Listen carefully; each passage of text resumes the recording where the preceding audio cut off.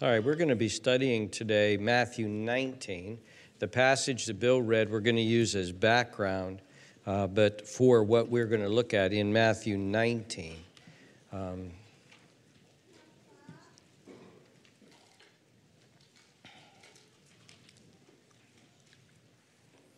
going to be looking at verses 13, 14, and 15. There we go. There we go. Good. Thank you. Matthew 19. Then little children were brought to him that he might put his hands on them and pray, but the disciples rebuked them. But Jesus said, "Let the little children come to me, and do not forbid them, for of such is the kingdom of heaven." And he laid his hands on them and departed from there. Let's pray together. Father in heaven, please help us, we pray. Help us to see the wonder and majesty and greatness of you in the simplest of stories.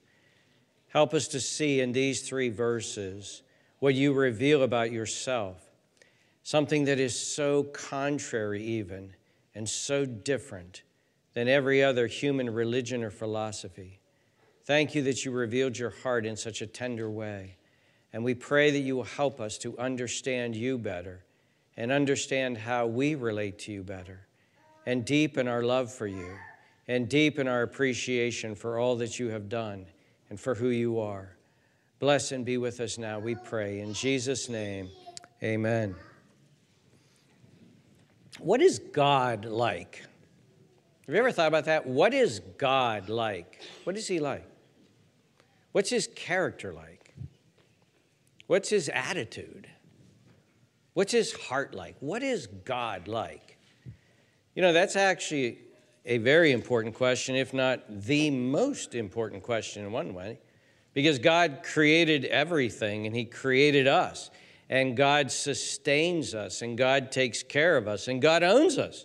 We're his. This world is his. All the nations are his. All the universe is his. He owns it, and he takes care of us, and he provides. You know, every meal that you've ever eaten, God gave you.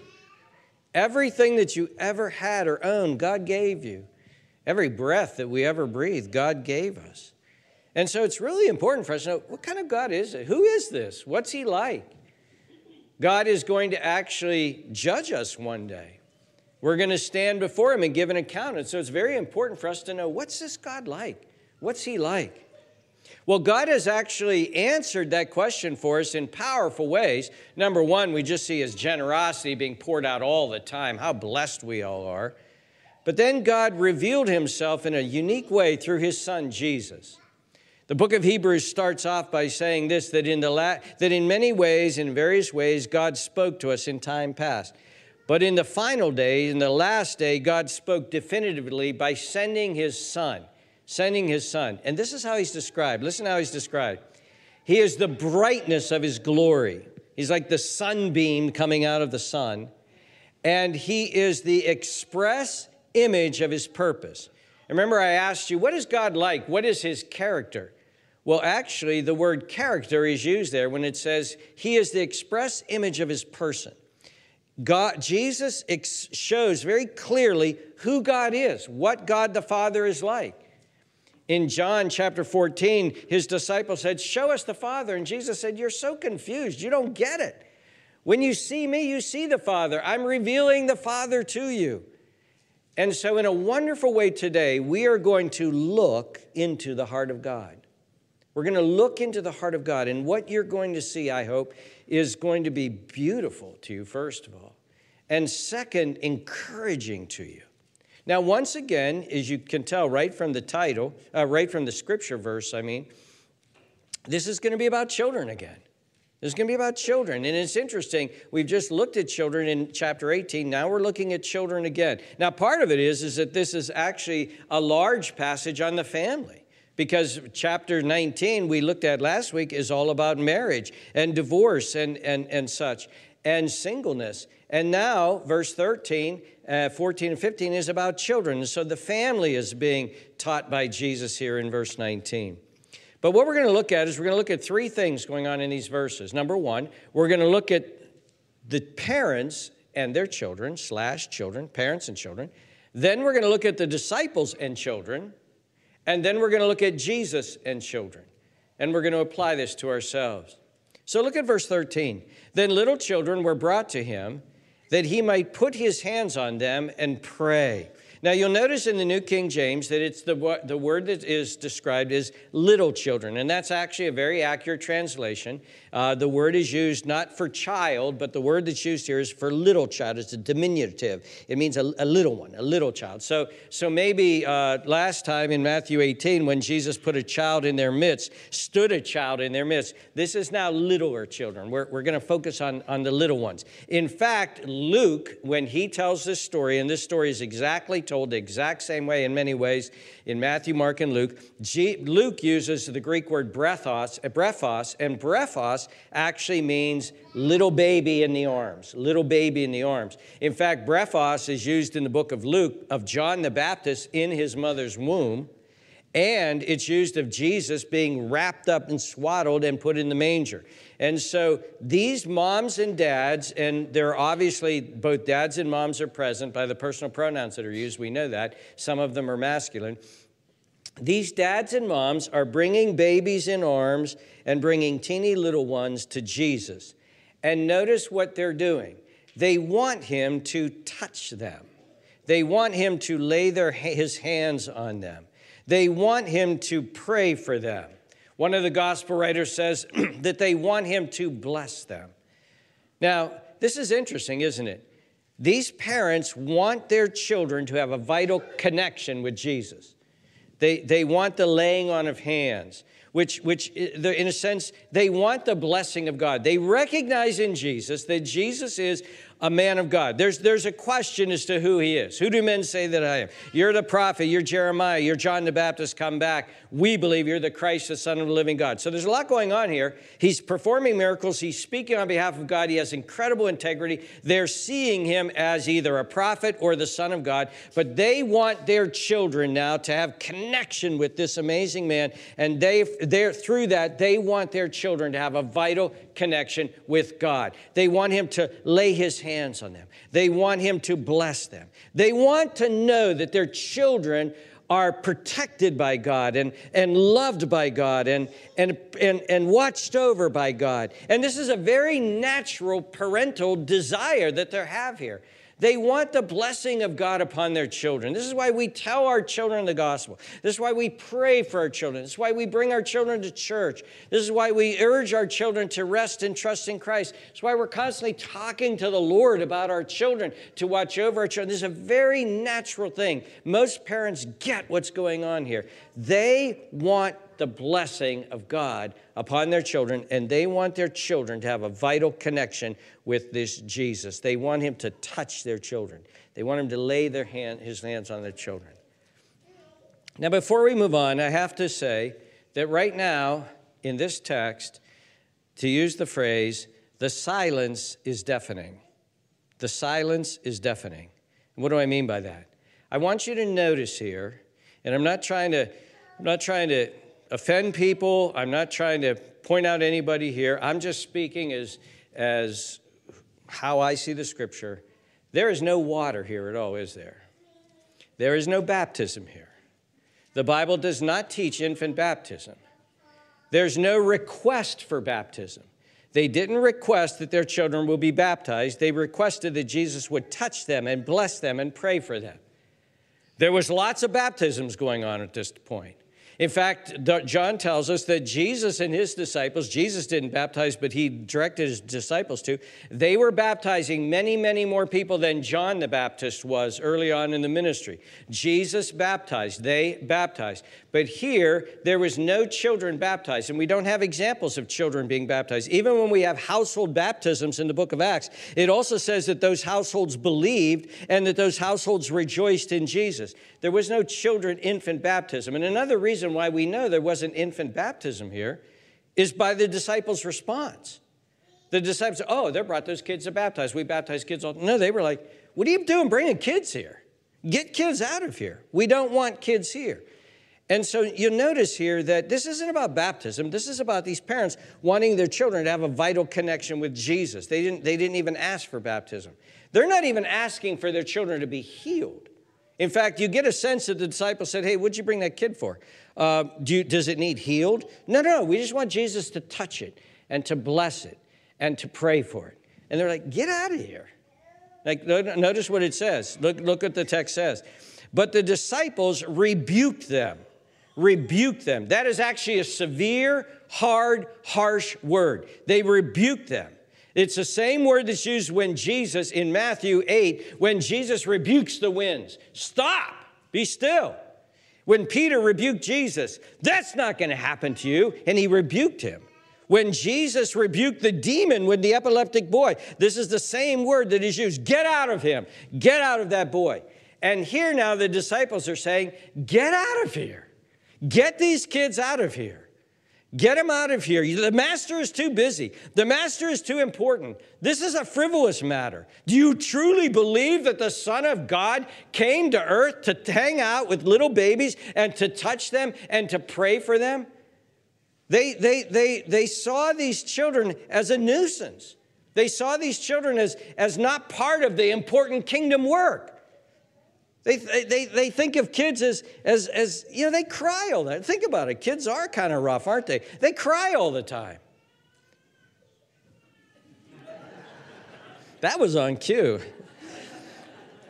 They wet their pants. It spills through and wets you sometimes. They get in the way. They spill stuff and spill stuff and spill stuff. They break stuff. They write on walls. They're irritating. They're demanding. They tax our patience. And it's as if the disciples are saying, what are you doing bringing these children here? Get these children out of here. So that's the disciples and children. Now notice Jesus' response. But Jesus said, let the little children come to me. Now, before we get to that, Mark tells us this. Mark tells us this. Mark goes into a little bit more detail in this story, and Mark tells us this, that Jesus was angry at this point. In fact, the New King James in the book of Mark says that Jesus was greatly displeased. And I want to present to you the fact that I think that is put it very mildly. It's very mildly. In fact, the word means, excuse me? Thank you. The word means to be indignant, to be incensed, to be angry. There's a Bible translation and I went through like 25 Bible translations, and there's one that's entitled the International Standard Bible, and it alone uses this word, and I think it's the closest, furious. Jesus was furious. This is the only time in the entire New Testament that this word is applied to Jesus. It's applied to the Pharisees and to the leaders. It's applied to the disciples toward one another. But this is the only time that this word is used of Jesus. Jesus was furious with the disciples. In fact, Luke, it's kind of ominous because in Luke it says, and seeing what they were doing, the disciples, Jesus called them to him. He said, come here, guys, come here. And I feel like they were like children who are going to go into the principal's office. They were like, oh no, he is upset. And they're kind of walking over. Jesus is incensed. He is furious. And then notice what it says. He tells them. He says, let the little children come. Let them come. Let them come to me. Don't stop them from coming. And do not forbid them, he says. And then he says this, for such is the kingdom of heaven. Now, this is the exact same teaching that is in Matthew 18. Just flip over to Matthew 18. Remember when we looked at this passage? They were arguing as who was the greatest. Jesus brings a little child into their presence, into the midst, and that little child is standing in the midst of them. And as he says, assuredly I say to you, unless you are converted and become as little children, you will by no means enter the kingdom of heaven. Therefore, whoever humbles himself as this little child is the greatest in the kingdom of heaven. And whoever receives one little child like this in my name receives me. And now you notice, you get a sense we're only like another chapter over, and the disciples are missing the whole point again. And Jesus is angry with them. And he says, of such is the kingdom of heaven. This is what it's about. And what is he referring to? Well, these little babies, these small, insignificant, helpless, frail, fragile, needy, dependent, vulnerable little beings of such is the kingdom of heaven. They're an example of what the kingdom of heaven is about. And then Mark tells us an absolutely beautiful thing. I was real tempted to just preach out of Mark, but I'm just going to tell you the story here. It says that Jesus didn't just lay his hands on them and touch them. It says that he embraced them.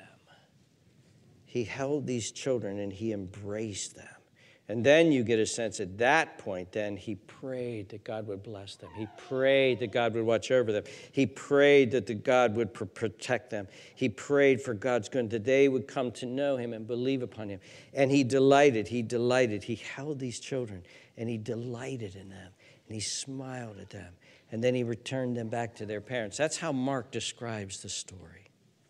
So let's apply this to ourselves. That's the text. It's a very simple text, and yet it's a profound text. Let's apply this to ourselves.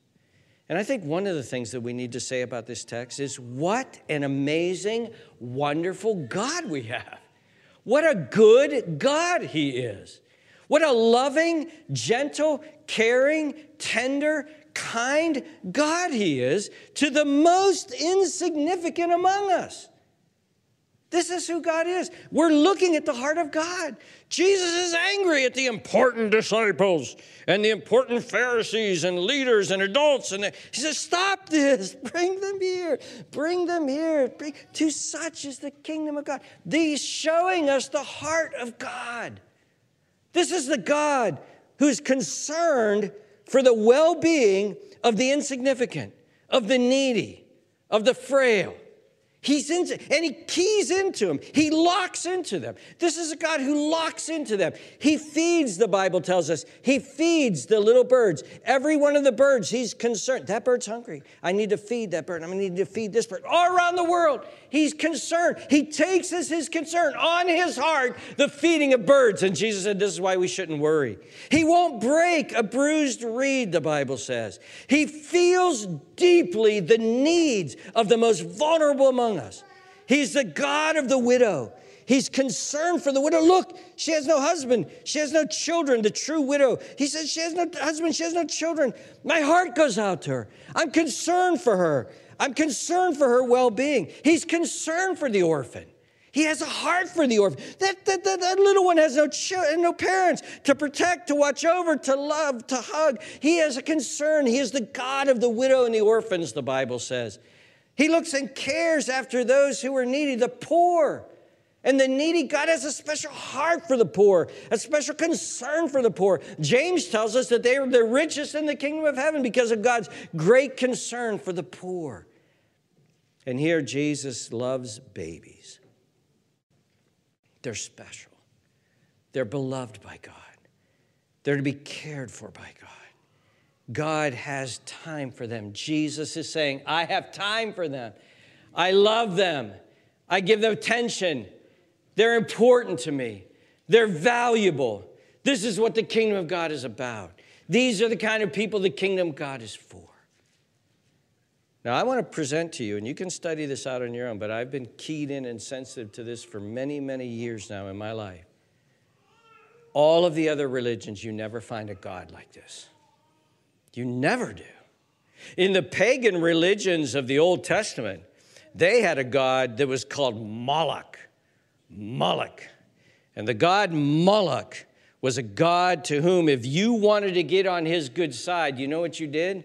Well, there was a statue of Moloch, and it was hollow inside, and his mouth was open. And the priests of Moloch would build these huge fires in his belly, these huge fires until Moloch himself glowed red. And then you would take your child, your infant child, and dump him in the mouth of Moloch. It's in the Old Testament. Read it. Israel would start to do this too as they were seduced by the evil and wicked cultures. Islam does not show great care for children. Buddhism does not show great care for children. Hinduism does not show great care for children. But the God of Abraham, Isaac, and Jacob, and the God and Father of our Lord Jesus Christ is absolutely, absolutely cares for children. Secularism has no concern for children at all. In fact, now we are celebrating our abortions. We are celebrating the execution of children in their mother's wombs. There is an increasing child neglect in secular cultures, child abuse in secular cultures. And here is Jesus furious at the disciples. Can you imagine what he thinks about cultures today? But Christianity was so different. And Christianity, and the history of Christianity has been so different. In Christianity, children have always been beloved. They've always been special. They've always been valued. They've always been cared for. And in fact, study the history of the Christian church. Study and compare with the history of Islam. Study and compare with the history of pagan religions. Study and compare with the history of all other religions. The Christian church has always led the way in orphanages, led the way in children's hospitals, led the way. In fact, the early church was known in the early centuries in Roman culture. If you had a baby and you didn't want that baby for one reason or another, you needed boys, you didn't want girls or whatever, those babies were taken out to a garbage pit and they were laid there and they were left there. And one of the ministries of the Christian church, they took it upon themselves, is they would go out and they would scoop up these babies and they would find homes for them and they would care for them. And the Romans ridiculed the Christians that they would do something as stupid as that, because Rome had no concern whatsoever with the dignity of children. And yet the early church captured the heart of Jesus and had a heart for children. What an amazing God we have. This is who God is. This is his character. This is his love. This is his compassion. This is his gentleness. This is his kindness. This is his beauty, that he loves these little babies. Dear friends, I think this sheds a bright light when it comes to the pain of a death of a child. The death of a child, perhaps a miscarriage. Perhaps a child who dies at childbirth or shortly after childbirth. A child who at 6 months old or 3 months old gets cancer and dies. A child who dies in an accident. A child who dies from an abortion. A child who is shook to death by an irate parent. I think this sheds light on it. It doesn't shed this light, though. Be careful here. There is a view that is common that all children go to heaven because they're innocent and they've never sinned. That is not what the Bible teaches at all. There is, in fact, no innocent child, because the Bible teaches that we are sinners from the moment that we are conceived. The Bible teaches that we bear the curse of Adam even inside our mother's wombs. The Bible teaches that as we are born, we are sinners as Adam was a sinner. And we soon show that, by the way. Like some teach the age of innocence, where at 13 or 12 or whatever they said, children are innocent, and if they die, they will automatically go to heaven based on their innocence and their righteousness. And the Bible doesn't teach that. And by the way, if you've ever been around kids, you don't believe that either. You don't believe that either. I know kids, I've known lots of kids who can't utter a word, All they can do is babble. And I have seen them in car seats when the trip is taking too long, or they're hungry, or they're uncomfortable. If those little kids could swear, it would sound like a sailor was in that car seat. They are angry and they are mad and they want their way because we're children of Adam. No, children don't go to heaven because they're innocent. If children go to heaven, according to the scriptures, if children go to heaven, they go to heaven because they're saved by grace. They go to heaven because they've been born anew of the Spirit. They go to heaven because their sins have been washed by the blood of Jesus. They go to heaven because they have the gift of faith. You say, but how could a child have that? Well, an important passage to look at in that, you don't turn to it, I'll just tell it to you, is Luke chapter 1. In Luke chapter 1, Elizabeth is big and pregnant with John the Baptist. John the Baptist is in her womb. And Mary is pregnant with Jesus. And Elizabeth says in Luke chapter 1 that the moment that she got into the presence of Mary, that baby just went bouncing all over, leaped for joy, she said. Twice she says it. When he hears the voice of Mary, the mother of Jesus, he leaps for joy again. And what is this telling us? This is telling us that John the Baptist was born again from his mother's womb. John the Baptist recognized his Savior, delighted in his Savior, and loved being in his Savior's presence. So from this tender scene here, now I'm going to speak as a private individual, a citizen, a Bible student, and a Christian. I'm going to say this. Based on this passage here and the tenderness of who Jesus has toward these children and the emphasis that he puts upon him, listen to my words carefully. I will not be surprised at all if the children who died went to heaven. I won't be surprised that children who die go to heaven. That the miscarried children, that the children who died at birth, the children who died of cancer, that the children who were lost in accidents, that the children who were killed intentionally, that the children who were aborted, that those children ended up in heaven. I would not be surprised if some of you get to heaven and a beautiful adult-looking male or female comes up to you and says, "Hi, Dad. Hi, Mom. I was the miscarriage that you suffered when you were 3 months pregnant. I heard it was pretty bad down there. I heard that it was pretty bad down where you came from. See, I've only known the bliss and glory of heaven. But I heard that there's a war going on down there, and you've come out of the war zone." You see, dear friends, is it not possible, given the love of Jesus here, that these children are ransomed out of the war zone early, delivered from this present evil age, and they've known only the Savior and his loving arms? Is that not possible? Listen to the quote of J.C. Ryle. It's in your back of your bulletin. Notice how he's as careful with his language as I've tried to be with mine. He says, "Let us learn from these verses that the Lord Jesus cares tenderly for the souls of little children. It is probable that Satan especially hates them, and I believe that's why we see abortion. I believe that's why we see, because Satan does especially hate image bearers of God. It is probable that Satan especially hates them. It is certain that Jesus especially loves them. Young as they are not beneath his thoughts and attention. That mighty heart of his has room for the babe in its cradle, as well as for the king on his throne. He regards each one as possessing within its little body an undying principle that will outlive the pyramids of Egypt and see the sun and moon quenched at the last day." That's its eternal soul. With such a passage as this before us, here he's cautious, but I agree with him. We may surely hope well about the salvation of all who die in infancy. The kingdom of heaven belongs to one like these. I think there's finally another, and our final application is this.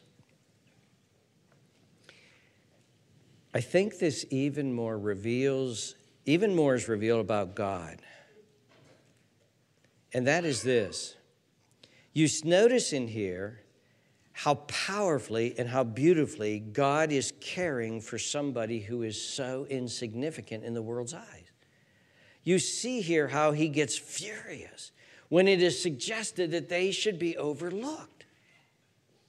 Is not, as I said, this his heart for the needy, his heart for the hurting, his heart for the forsaken, his heart for the small, his heart for the vulnerable, his heart for the quote-unquote insignificant, his heart for the helpless. Who's more helpless than a baby? His heart for the fragile, his heart for the frail, his heart for the dependent. And in Matthew 25, in the passage that Bill read for us, Jesus said, he's commending, he's blessing the righteous because he's saying this: I was sick, you came. I was hungry, I was naked, I was in prison, And you came.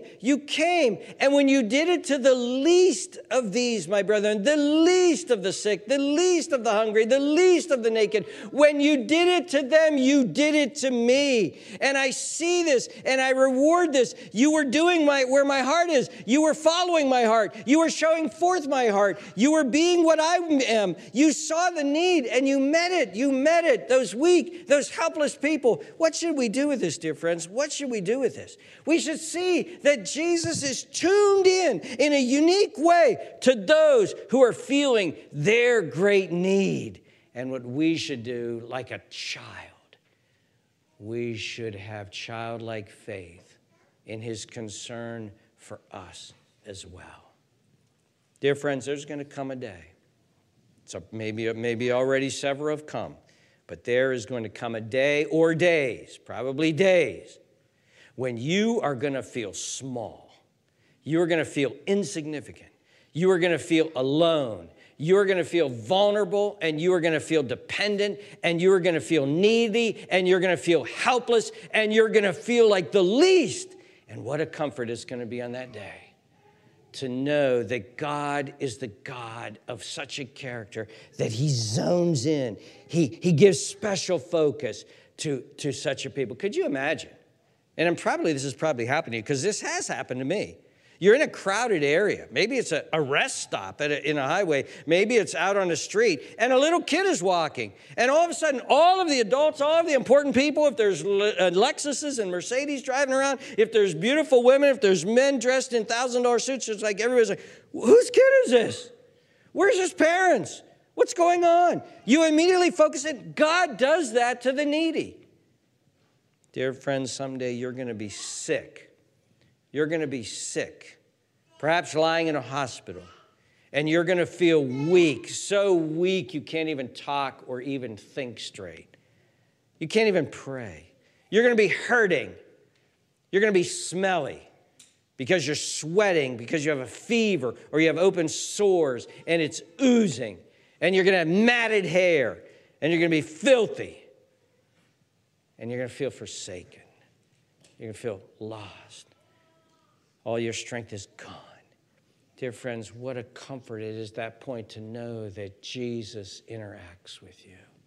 See, I love this thing about this story because the parents wanted a vital connection with Jesus, and Jesus wanted a vital connection with these children. Jesus wanted that. No, don't forbid them. Don't forbid them. Oh, bring your kids over. No. Dear friends, at that moment when you have childlike weakness and dependence and need, what a wonderful thing it is to be able to say, Lord Jesus, oh, Lord Jesus, hold me in your arms. Oh, Lord Jesus, help me. Oh, Lord Jesus, give me grace. And that might be all that you can do is just sigh with sighs too deep for words you can't even articulate. Oh, Lord Jesus, what a wonderful thing it is to know. Yes, yes. He focuses on need like this. He's shown the heart of God. He's shown that he's for people in this situation. Dear friends, there's going to become a time in your life when you are going to be scared, anxious.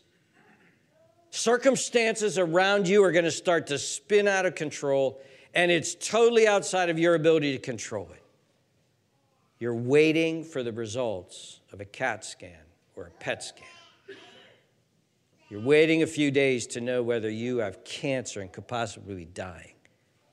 Or worse, you're waiting for the results of a PET scan or a CAT scan for somebody that you love, a spouse, a child.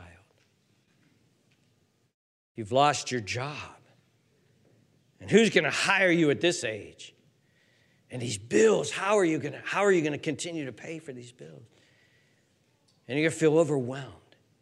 And you're going to feel weak, and you're going to feel small, and you're going to feel very vulnerable. What a wonderful thing it is to know that Jesus locks on to people with needs like this. And you can say, oh, Lord Jesus, help me. Hold me in your arms. Give me grace. Help me. There's going to be times when you're going to be tempted, assailed by temptation. That sinful nature in you is going to want to do something that is shameful or wrong or harmful. And you're going to feel it. It's going to, what Paul calls the evil day, that you can stand on the evil day, be fully armed, and you're going to feel overwhelmed and weak and embarrassed that you even have these desires. And you say, Lord Jesus, help me. Have mercy upon me. Please.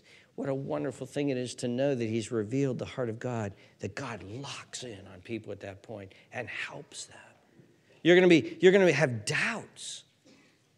You're going to have doubts.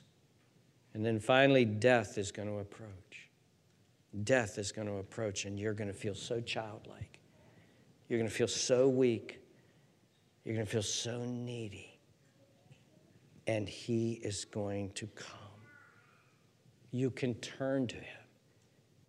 And he will say to the angels, do not forbid this prayer. No, I'm focusing in on this prayer. No, I'm focusing in on this one. No, here is one of my children. Here is one of my lambs. I'm going to bring him or her home to be with me. I'm going to comfort them. I'm going to be with them. I'm going to be present. And you're going to be lying on your deathbed, and you're going to say, oh, Lord Jesus, the one who held babies and who got furious when they were taken away from you, and you got them back. Oh, Lord Jesus, hold me. Oh, Lord Jesus, help me. Oh, Lord Jesus, strengthen me. Oh, great one, strengthen me. And you're going to be talking at that moment to the Lord of the universe, who stands and sits above all principality and power and dominion and every name that can be named, who is the most powerful, the most majestic, the most sovereign, the most glorious, who's the praise of angels, who the angels and demons tremble at his greatness and his majesty and his power. And yet he's so tender. He's so merciful. And he so deeply, tenderly, and ferociously loves you. Little, insignificant, hurting, nobody you. But for Jesus, there are no nobodies. There are no nobodies. Dear ones, what a wonderful, wonderful blessing this is. Look into the heart of God. Then finally, just in closing, let me just say this. Let us not only experience Jesus in this power, let us be like Jesus. Let us be like Jesus. We're called to that. Romans 12, we're called to associate with the lowly. Peter and James and John told Paul, don't forget the poor. Let us value children. Let us see. Let us be like Jesus. See the unseen. See the insignificant. Lock in on the needy. Don't be mesmerized by the world's greatness and beauty and power. Lock in on the needy. Become sensitive to the needy around you. See these valueless, insignificant people and enter into their life. And this can be as simple as this. You come to a church dinner and somebody is sitting alone. And you want to go sit with your friends. You want to go sit with your family. But you see this person sitting alone and you think, what would it be like to sit here alone? And you take your meal and you go sit with them. You see somebody walking into this church and sitting alone. They're new and they're feeling vulnerable and they're feeling awkward. And you go up to them and you love them. That's being like Jesus. Kids, the unpopular kid in school, the unpopular kid in the homeschool co-op that nobody wants to be around. You see him or her, and you're moved with compassion to go and to befriend them. People of different cultures, people of different races than us. That poor person that you might see, whose clothes and demeanor and looks tells you that they're from the lower stratuses of society. And instead of saying, whoa, you're drawn to them. You're drawn to them. You have compassion. The elderly, the handicapped, just quiet people, odd people. Let us be like Jesus and be drawn to them and care for them and see them and take them into our heart. Dear unbeliever, if you're here today and you're saying, man, I'm feeling all this stuff. I'm nothing. I'm a nobody. I'm a failure. I'm a nobody. The world has treated me like I'm not wanted by anybody. I don't have any social status. I don't have any kind of, I have nothing. There's nobody who cares about me. Yes, there is. And he's the most important person in the universe. And he cares deeply for you. And he loves you. And he longs to hold you and to relate to you and to save you and to care for you and to watch over you. He ferociously loves you. Come to him. Come to him. Come running into his arms and find in him all of the happiness you've been looking for but you can't find. All of the peace that you've been chasing after but you can't find. All of the joy, all of the rest, all of the love that you haven't found in this world, you will only find in Jesus, in the one who has such a heart of love. Oh, come to him. Come to him, and he will embrace you. Let's pray together.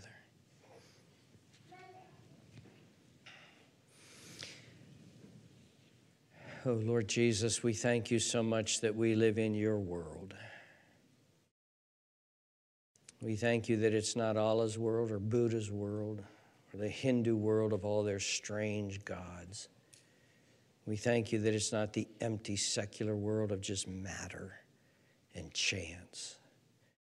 We thank you, oh great God, we live in your world, a God of such a great and beautiful heart, a God of compassion, a God who loves the needy, the handicapped, the homeless, the hurting, the marginalized, the smallest little child.